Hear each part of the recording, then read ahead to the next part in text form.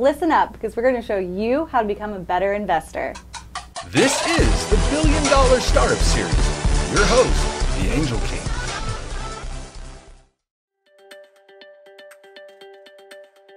Kira, so how should you invest your money?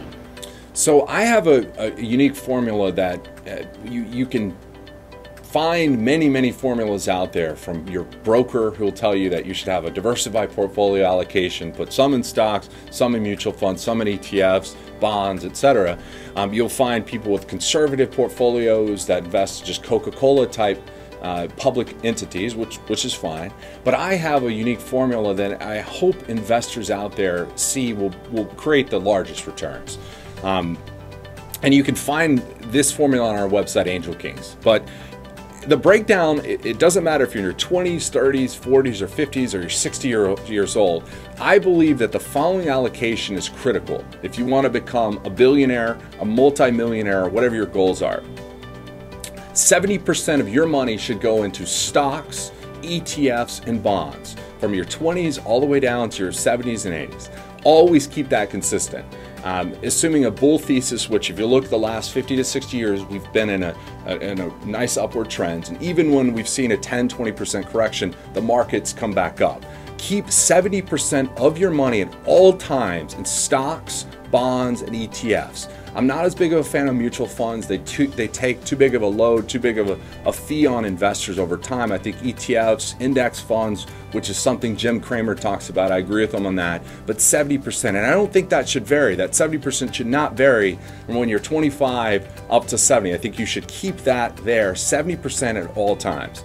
20% of your money should go into real estate.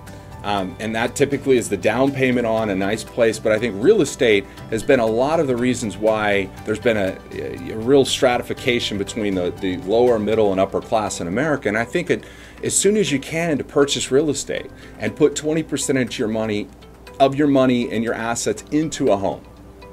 20% at all times should be in real estate. The third is unique because at Angel Kings, we're investing in America's top startups. So it would sound like, oh, this is just a I'm saying this just to help Angel Kings. It's not. If you want to differentiate yourself and become richer or wealthier than your neighbor, you've got to do things different. You've got to do things differently in order to do that. And I think 7% of any investor's money should go into startups of friends and families using our formula, the people, product, execution, timing, but put 7% of any money you have into companies that you research, that you could advocate for, and that will become billion-dollar startups.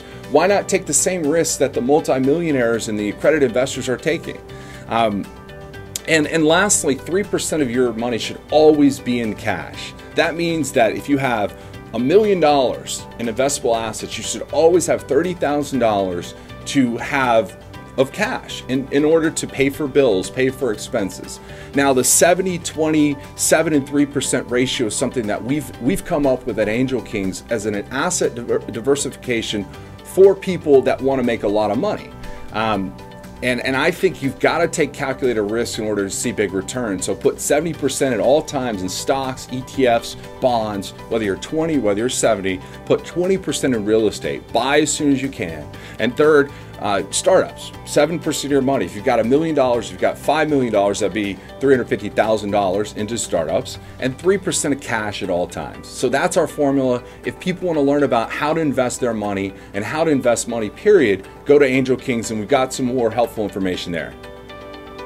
If you've got more questions, visit angelkings.com.